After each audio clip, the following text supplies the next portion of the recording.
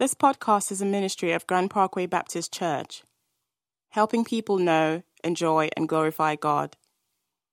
For more information about Grant Parkway, visit grantparkway.org. If you've got a Bible, I invite you to take it and open up, if you would, to Song of Solomon, chapter 5. Song of Solomon, chapter 5. If you don't have a Bible, let's roll on your row. I'm on page 562. Page 562. And if you're our guest today, let me say thanks for being a part of this. I know some of you, you're a guest today, but it's not your own, it wasn't your idea that you'd be a guest. Here's how you got here today. You asked your mom, what do you want for Mother's Day? And she said, I want you to go to church with me. And here you are. And so relax. No one's going to beat you with a guilt stick. Well, actually, we're in a series entitled Marriage Matters. And today, we started off a couple weeks ago talking about the creation of marriage, how God designed marriage to meet the needs of a man and a woman, but also God designed marriage to meet what God intends for civilization. It's called the cultural mandate back in Genesis. Last week, we talked about the contents of marriage, 5 or 6 things that should be in every marriage. And then this week, I want to talk about the conflictual nature of marriage. The conflictual nature of marriage. Now, you may hear that and kind of go, that's not a very positive kind of a sermon topic or title right there. But if you take two people, a man and a woman, who are radically different, amen? Yes. Like last night, our 16-year-old got home from a school dance function or whatever and piled up on the bed with us at like 10:45. I don't know about when you were growing up, but I never went in my parents' bedroom. It's just, we never went in there. Our kids live in our room. And so I'm trying to watch basketball playoffs, and I got my 16-year-old laying in the bed between my wife and I, telling me about all the social politics of high school. And I'm like, hello, I don't care, okay? High school is overrated. That's a mud hole. Go to college, it's like the ocean. I don't care who likes who and who broke up with who. And my wife's eyebrow went up. Which meant when this kid leaves, you're going to get a whooping. And I'm like, bring it on, conky dong. I ain't scared of you. I worked all day. You were at a women's ministry planning retreat. Okay, you think this grass mowed itself? I didn't say that, by the way, but I thought that. Sometimes I look at my wife like, you have no idea how hard it is to do all the stuff that I do. But I don't say that either. But anyway, in case you're wondering, this was my week this week. My week was funny this week. I was talking to a friend of mine. He's talking about his family. And he said, my brother. And he said, my brother's like, he said, my brother got locked up, got taken to jail, and you get one phone call. He said, my brother used that one phone call to order a pizza. And I was just like, awesome, okay? Also met with a couple that doesn't go to our church. They came to see me for marriage counseling. And the guy just said, we just need to get divorced because we're not making each other happy. And I said, wait a minute. He goes, she can find somebody to make her happy. I can find somebody to make me happy. And that's just because I said, and then all in response to, they walked in, sat down. I said, tell me why you're here. Well, we're here because we need to get a divorce. And I said, really? I got one right here in the drawer. I can pull it out and sign it and make it. Are you serious? And I said, why do you want to get divorced? Because I'm not happy. She's not happy. She can find somebody else to make her happy. I can find somebody else to make me happy. How long have you been married? 5 years. Took you 5 years to figure out that you don't make each other happy? And then I dropped this bomb on them because if you're visiting, I'm like Pastor Sunshine. I'm full of happy thoughts. I said, let me just say this to you. The goal of marriage, what if I just told you this? The goal of marriage is not to be happy. And the man looked at me and said, then what's the point? And I said, matter of fact, if you need somebody outside of you to make you happy, you're probably not right with God. And then all of a sudden, the PA announcer made this announcement. Please hold on to the bar. The ride is about to depart. Please secure all loose articles. And I just said, I'm not saying that because I'm a preacher. I said, but she's not designed to make you happy.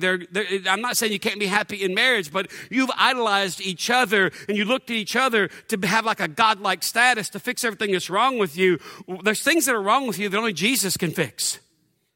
And the woman said, can I smoke while we have this conversation? Because only God can fix this man. And then I dropped this other happy thought on him. And I'll tell you why I'm telling you this. I said, by the way, before we get started, I do not believe there's a marriage relationship in the world that cannot be repaired if two people are willing to work. And the guy went, we'll see. And the woman said, I'm listening.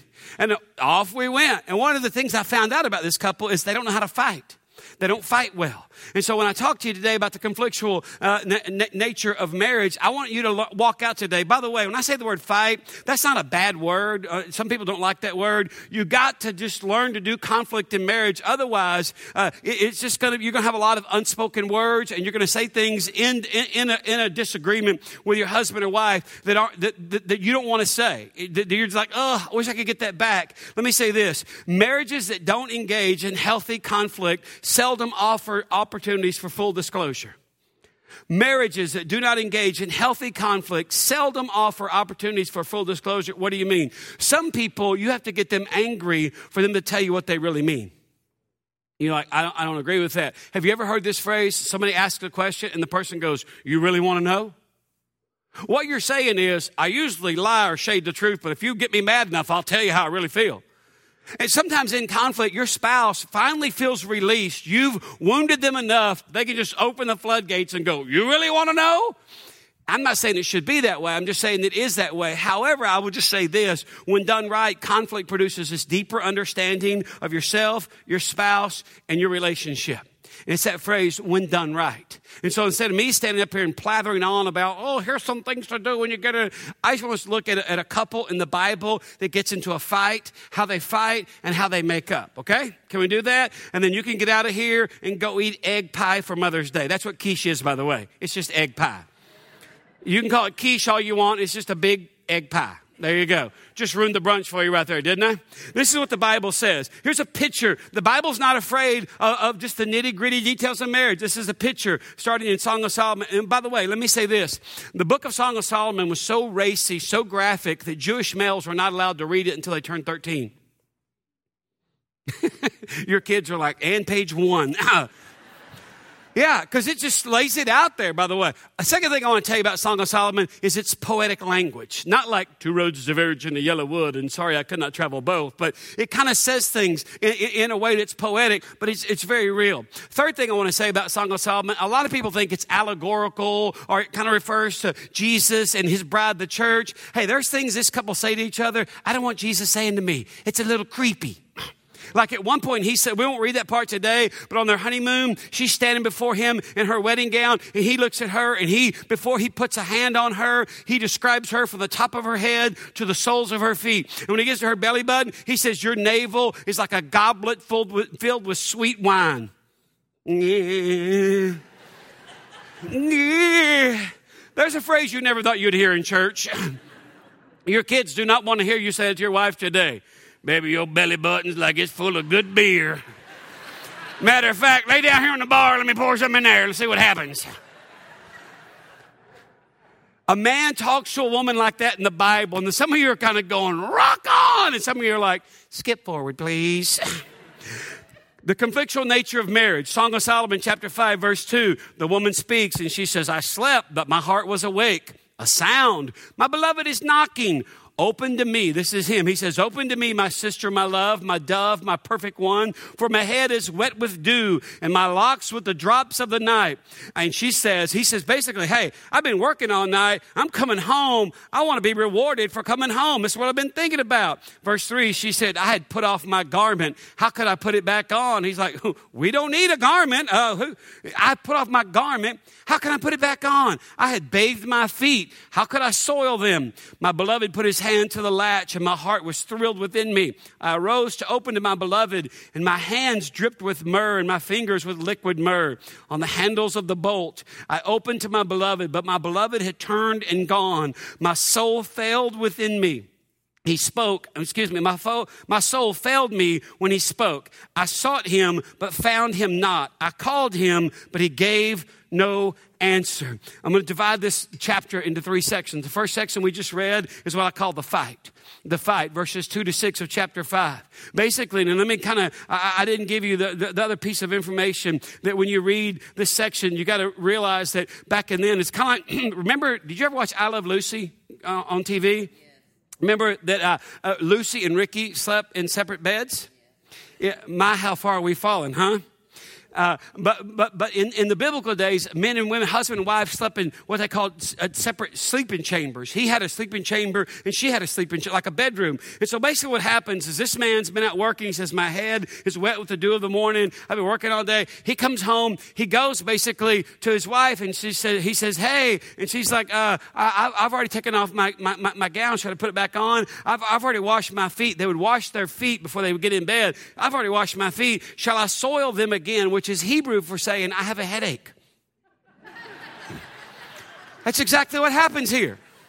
He's kind of like, what about it? And she's like, not at all. And he's like, oh, and instead of kicking the door like, hey, man's got needs, you got to be taking care of your man. Then what he does, he just kind of leaves, because when you read in there, she says, I touched the handle and it was dripping with myrrh. Basically, he leaves his cologne on the bolt, on the doorknob, so to speak. And so when he gets a no, she gives him a no, he gives her a yes. Because she goes and touches the doorknob and she's kind of like, Javon Musk oil.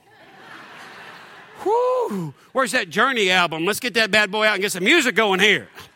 That's exactly what happens. And all of a sudden, she's like curious. She opens the door and she goes outside looking for him. She walks out and she goes, basically, where is my man? Because I gave him a no and he left me a yes. And I'm changing my no to a yes. That's what the fight's about. It's subtle, but hey, he wants one thing, she wants another, and this was what produces it all. 3 things I want you to notice in this little section that we call the fight. Number 1, how he deals with not getting his way. How he deals with not getting his way. A lot of marriage, men and women, involves you not getting your way.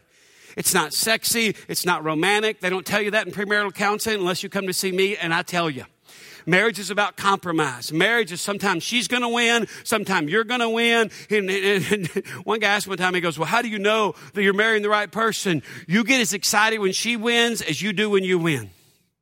And he went, oh. Yeah. Because if it's all about you winning, it's not going to be enjoyable for her. And so what happens? How he deals with not getting his way. Basically, he anoints the obstacle. He comes and he kind of jiggles the doorknob and it's locked. And she says from behind the locked door, sorry, already in bed, already fed the kids, already let the dogs outside for the last time. We're shutting her down here, buddy. Okay, I want a glide pattern to go into bed. I'm going to watch a few minutes of Jimmy Fallon and I'm going to sleep. And the guy's kind of like, all right. And he leaves his calling card on the doorknob. You say, well, what do you mean? That's what the Bible says. I'll read it to you again. She says in verse 5, I rose to open to my beloved, and my hands dripped with myrrh, and my fingers with liquid myrrh on the handles of the bolt. Uh-oh. See, second thing I want you to notice is his standard is not his wife's behavior. His standard is not his wife's behavior. He doesn't go, oh, well, you're treating me this way. I'm going to treat you back this way. He gets a no, and he leaves her with a yes. Third thing I want you to notice is simply this, is that anger creates outward change, but understanding produces inward change. Anger. If you want someone to change outwardly, in other words, to pacify your behavior, get angry and get mad. That's why so many couples fight, but they never change. Have you ever noticed you can fight, you can get in this big blow up, but yet the issue never changes because anger produces outward change. I remember when I was a kid, my dad would get mad and we'd all like, oh, okay. And we'd all start trying to pacify my dad so he wouldn't be angry anymore. Here's the deal. Anger is a secondary emotion. In other words, if this is anger, there's something back here behind the anger. And if all you do is respond to your spouse's anger, you're not dealing with the issue that caused him to get angry in the first place. And Solomon, and his wife's name is Shulamith, the way he understands it, hey, getting angry just creates outward change. I could get angry. Men, let me tell you something. You can get angry in your marriage with your wife and get your needs met your entire married life. In other words, anger becomes the leverage that you use. You almost threaten, I'll tell you what. And your wife says, oh. And you never, ever, ever have a healthy marriage relationship. Because anger produces outward change. Understanding produces inward change. And that's what Solomon does in this little section right here. Section 2 is simply what I call the facts. I'll pick up reading Where we left off in chapter 5. This is what happened. She got up and looking for him. Verse 7, she says, I called him. Verse 6, I called him, but he gave no answer. Verse 7, so she's out walking around the city now. The watchmen found me as I went about the city, and they beat me, they bruised me, they took me away my veil. Those watchmen on the walls. I adjure you, O daughters of Jerusalem, if you find my beloved, that you tell him I am sick with love. Now what's happened is that when a city back then, a city would just kind of shut down. If you grew up in a small town like I did, they roll up the sidewalks at 5 o'clock, okay? Nothing is open. And back then, cities were just kind of shut down at night, and they were fortified by a wall, and the watchmen were the men up on the wall. And so they see this woman, and she's got a veil over her face, and she's walking, and they think, hey, somebody's trying to break in. Our enemy's trying to break in disguised as a woman. So they find her, and they rough her up, and they pull the veil off, and they go, oh, it's a woman. And she's like, I'm looking for my husband. Have you seen him? And then she sees some of her girlfriends. And this is what happens in verse 9. She says, hey, if you find my beloved, to the watchman, you tell him I'm sick with love. Verse 9, these women speak up. What is your beloved more than another beloved? O most beautiful among women. What is your beloved more than another beloved, that you thus adjure us? Translation, what is such a big deal about this man? I mean, it's a man. Just go get another one, okay? This one's going to be this way. Just go get you another man. It's a couple I referenced earlier that I saw this week who I was like, how did you get my name? Well, I work with a guy, and he's got a friend that comes here, and all I knew is your name was Neil. And I'm like, okay, that's fine. And my favorite part was the guy at the end pulled out his checkbook and said, what's this cost me? What? Well, I think I should pay you for this counseling session. We don't charge for this here. We're not like a professional counseling service. I'm a pastor. Well, I'd like to pay you because I got more out of this than that guy we've been paying downtown. It's okay. Those people are smarter than me. I just have to say it short and sweet and to the point. And one of the things that I said to him, I said, here's the thing. You could divorce your wife and go find somebody to make you happy. And guess what? You take all your problems in that relationship. It's just a matter of time before you're not happy with her and you're looking for someone else to make you happy. And I said, the greatest thing you could do is marry one person and stay with them to the day you die. He goes, well, I mean, for her. And I said, you think she enjoys being married to you? See, if you're a professional counselor, you can't say that. But if you're a preacher, you can just say, you think this is enjoyable for her? And the wife's like, I've got to have a cigarette. Please, can I smoke? And I went, are you nervous? She goes, no, this is so enjoyable. I just want to if I could just have a bourbon and a cigarette. I'm like, a little heavy drinking for a woman here. It's 10:30 in the morning. She goes, you haven't lived with him. But I told him, I said, here's the deal. And I told him, I'm going to tell my people on Sunday, by the way. This woman gets up and she goes looking for this man and she runs into her girlfriends. Her girlfriends are like, oh, what's the big deal? Just get a man. I mean, kick that one to the curb. And she's like, you don't understand about this man. So this brings us to section number 2. First, we have the fight. Secondly, we have the facts. In the midst of being angry, in the midst of a fight, these women say, what is your beloved more than another beloved, O most beautiful among women? What is your beloved more than another beloved, that you thus adjure us? In other words, that you tell us, help me find this man. What's the big deal? Shulamith, the wife, speaks up in verse 10 and says, my beloved is radiant and ruddy, distinguished among 10,000. His head is the finest gold. His locks are wavy, black as a raven. Remind you of anybody? His locks are wavy, black as a raven. His eyes are like doves beside streams of water, bathed in milk, sitting beside a full pool. There's a phrase you're not going to write in your Mother's Day card. His cheeks are like beds of spices, mounds of sweet-smelling herbs. His lips are lilies, dripping liquid myrrh. His arms are rods of gold set with jewels. His body is polished ivory, bedecked with sapphires. His legs are alabaster columns set on bases of gold. And his appearance is like Lebanon, choice as the cedars. His mouth is most sweet, and he is altogether desirable. This is my beloved, and this is my friend, O daughters of Jerusalem. Chapter 6, verse 1, these women respond back, where has your beloved gone, O most beautiful among women? And does he have brothers? Where has your beloved turned that we may seek him with you? All of a sudden, what's the big deal about this man? She describes him and they're like, where is this man that we may seek him with you? We don't believe such a man exists. Now, ladies, think about this. In the midst of a conflict, she talks this way about her husband.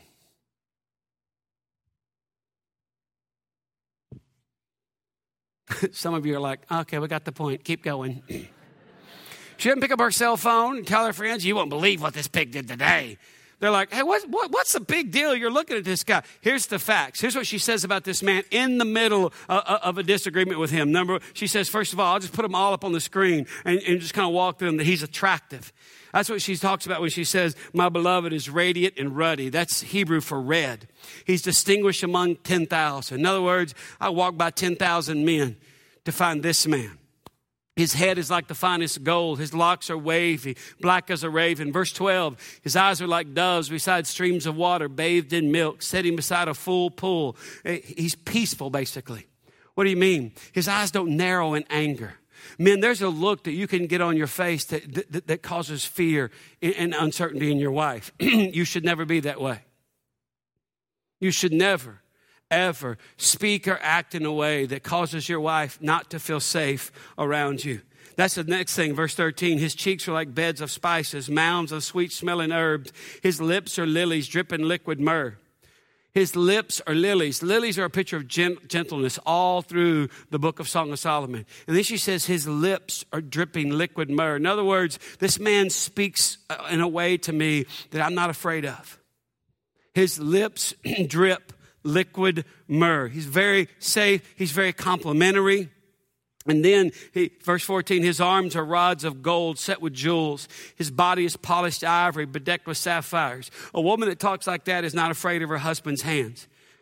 He never lifts his hands in anger at this woman. And then she gets to verse 14 and 15. She keeps going. His legs are alabaster columns set on bases of gold. His appearance is like Lebanon, choice as the cedars. That's the phrase right there. Choice as the cedars of Lebanon. You don't understand that unless you understand that that was like the finest of the fine. That's like incredible, rare. If you watch, there's a show on, I just went blank on the name of it. Basically, where these people cut wood, axemen. Axemen. You ever seen the show Axemen? I think it's on the History Channel. And you got some guys that their timber company is up on the Great Northwest. And then you got this yahoo over here in Louisiana called Shelby. There's a little man on there, Shelby. He's a crazy man. He finds these submerged logs. And I remember when I first saw it, I was kind of like, you make a living doing this? Or come on. Sure enough, they're pulling one log out, submerged cypress log that had been, and the guy sells it for $6,000. And I'm like, I wonder if my wife could do that during the summer to bring in some extra income. Because you just got to find them, finders, keepers. You find them, tow them up, and then these buyers come and they buy. Why? Because they're looking for wood. They make this exquisite furniture. I tell you that because the cedars of Lebanon were like that. Matter of fact, Solomon at his wedding, when he came, he was surrounded by like 30 or 40 warriors, each with a sword, and they carried him on a sedan chair. You ever seen like in the middle, way back in the pyramid days, they would carry these people sitting on a chair that have poles. That's called a sedan chair. When I come to staff meeting on Tuesdays, the staff carries me down the hall on one of those. No, actually, I do. My friend David Rogers had a sister named Sarah. And once you get married, I don't know if you realize this, but once you're married, you go to a wedding, so it's like, yeah, it's a family friend or a fraternity brother or sorority sister. But once you're married, every wedding you go to, you compare to your wedding. No one was doing this at Sarah Rogers' wedding because that girlfriend's like artistic, whatever, left brain, whatever that side of the brain it is. They got married at a ranch up in North Texas right as the sun was going down. It wasn't like 6 people coming in tuxedos and standing there and kind of going, hey, everybody. She came walking up surrounded by 30 of her friends carrying lit torches. And they were worshiping as they came up the road. And you could hear them before you could see them. People were turning to each other in the guest list and kind of going, our wedding stunk. So they come walking up over the hill carrying torches, and then in response, he and his wedding party, these just awesome guys walking up, and they're worshiping, kind of echoing back. And you're just kind of sitting there, and grown men are weeping, kind of like, I don't know why I'm crying, but Solomon's wedding, they got that idea out of the Bible. Hey, if you're single, I mean, everyone's come down the aisle and had their little thing. Get married outside and bring torches. I mean, someone's like, what's the food going to be? We're going to take our shirts off and eat roasted turkey legs. What else you do after this? We're not going to sit around and have finger sandwiches and punch. We're going to like gut a wild hog and put that sucker on a spigot. But that's what Solomon's wedding was like. He came riding a sedan chair that was made out of the cedars of Lebanon. And she says, as a frame of reference, because they've already been married, she said, hey, as rare and exquisite as the cedars of Lebanon is, that's what my husband's like. Verse 16, his mouth is most sweet.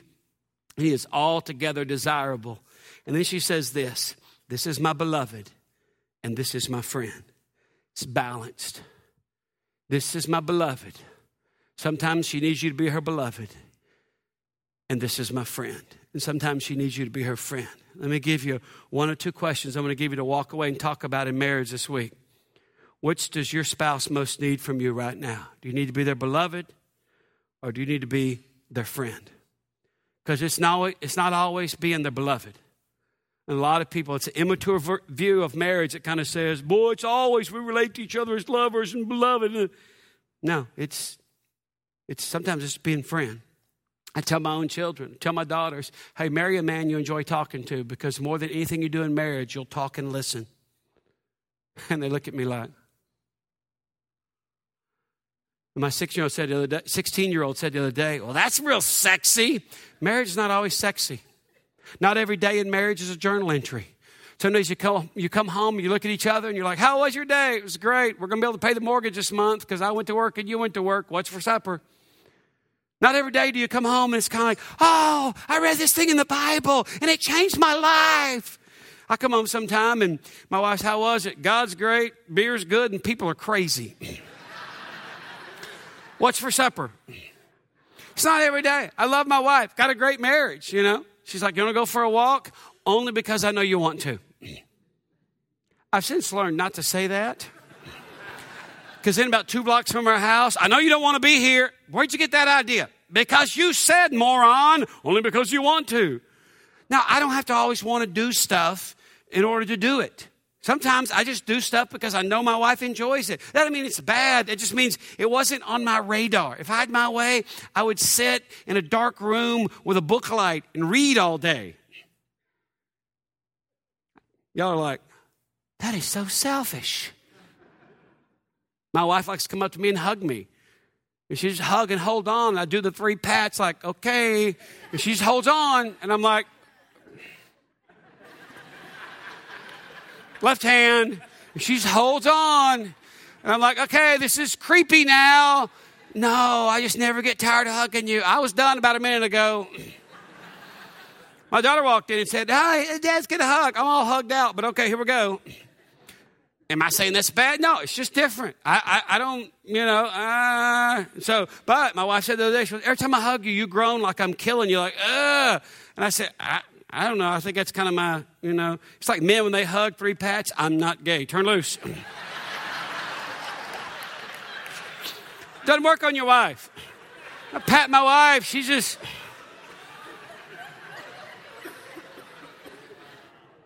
And every once in a while, my wife will say to me, see, this is what women need. We need non-sexual touching. Okay, I was driving home today hoping you'd say that. Now, am I saying that's bad? Not at all. It's just, I just don't think, hey, let's stand in the kitchen while our dogs are barking and our kids are staring at us awkwardly like, what are our parents doing? Slow down. Sometimes I start swaying. I like to mix it up. Why do you tell? Hey, that's part of my wife need me to be her friend. I'm not just her beloved, I'm her friend.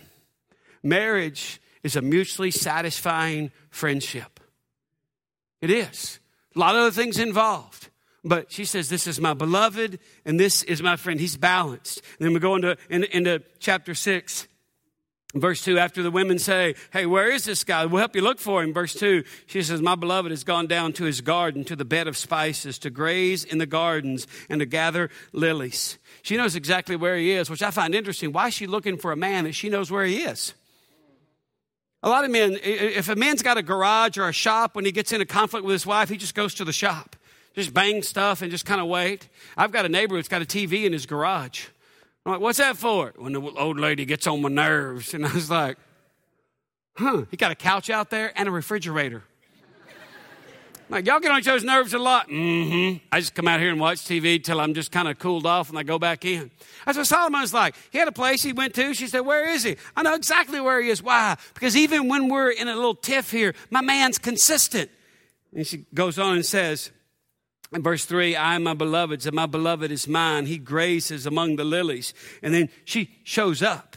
And look what he says in verse 4. You are as beautiful as tears, of my love, lovely as Jerusalem, awesome as an army with banners. Turn your eyes away from me, for they overwhelm me.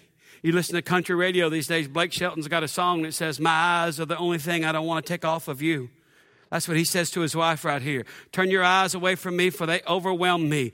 And then he begins to describe her from the top of her head. He says, your hair is like a flock of goats leaping down the slopes of Gilead. Clearly, this woman needed some conditioner. Your teeth are like a flock of ewes that have come up from their washing. All of them bear twins, and not one among them has lost its young. She had all her teeth, which is good. Your cheeks are like halves of a pomegranate behind your veil. There are 60 queens and 80 concubines and virgins without number. My dove, my perfect one, is the only one of her mother, pure to her who bore her. The young women saw her and called her blessed, and the queens and concubines also, they praised her. Now, what is he saying? What he's saying when he says, your hair is like a flock of goats leaping down from the slopes of Gilead. To graze your flocks on the mountain, on the side of Mount Gilead, that was like reserved for people that had prominence. They had resources. And by the way, when he says your teeth are like, freshly shorn ewes, basically the point that poetically they're making is that she's smiling. That's how he sees her teeth. She's smiling. And he, by the way, he never moved. Neither one of them moved from here to here when they describe each other. And then he says, your cheeks are like pomegranates behind your veil. And then there are 60 queens and 80 concubines and virgins without number. And then he says, my dove, my perfect one, is the only one. Anytime you teach the book of Song of Solomon, people come up and go, wasn't Solomon the one that had all them wives and concubines? Absolutely. And he says right here, hey, there's concubines, there's all this stuff available to me, but you are my only one. There's something that causes you to stand out. See, this is the way, by the way, these are two people that are in a fight. And here's my point. Usually when we get into a disagreement, in a conflict or in a fight, whatever you call it with your spouse, you say things you wish you could forget. These people say things to each other they want them to remember. Last section will be done this morning. It's just to finish. Verse 11. You still with me? Verse 11 of chapter 6.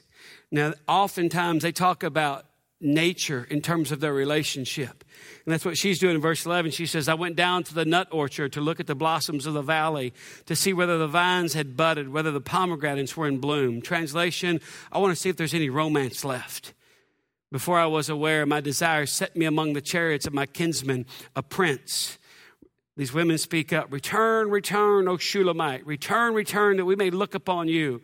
Why should you look upon the Shulamite as upon a dance before two armies?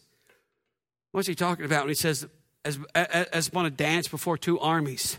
Or some translations say, as upon the dance of two camps.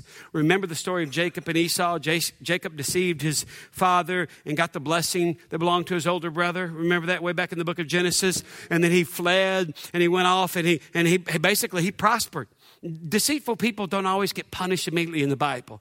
He deceived his brother. He goes off and he prospers. And is so much so that his brother-in-laws were like, hey, Dad, that guy's he's making money. We should be making. And so the father-in-law's like, you got to go. Takes all his stuff and he's got to go back. God told him, go back to your homeland and basically face your brother. And so he's scared of his brother because he's like, my brother, I deceived my brother and stole the blessing. He's probably going to kill me. And so he divides his people and his property into two camps. And he says to them before he divides them, now listen, if he attacks us, you hear the sound of war, I want you to flee so you'll survive. But if you hear the sound of peace, come and we'll celebrate together.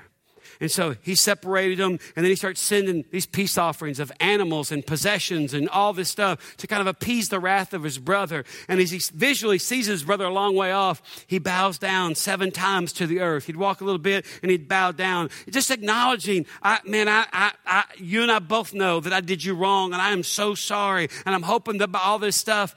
And finally, when Esau sees him and they meet, Esau says, hey, man, you're my brother. I've forgiven you.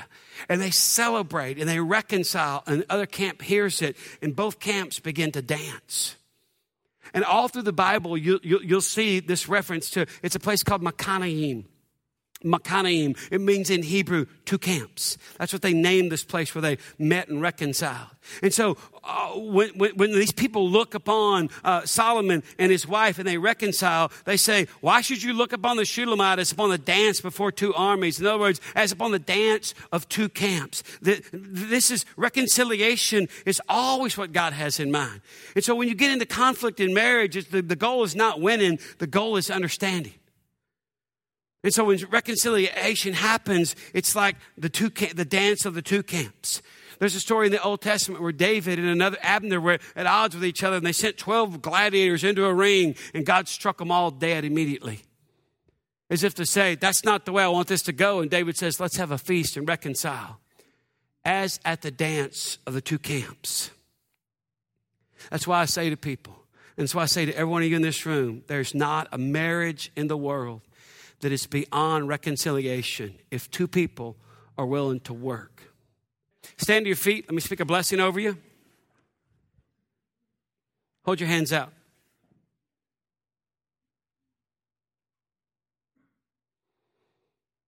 God, your Father, is in heaven. His name is to be hallowed, and his kingdom is to come, and his will is to be done here on earth as it is in heaven. One of the means, one of the vehicles by which this is accomplished is through that person you refer to as Mom. Depart now and call her and remember her. In the name of the Father and the Son and the Holy Spirit. Amen. Bless you. You're dismissed.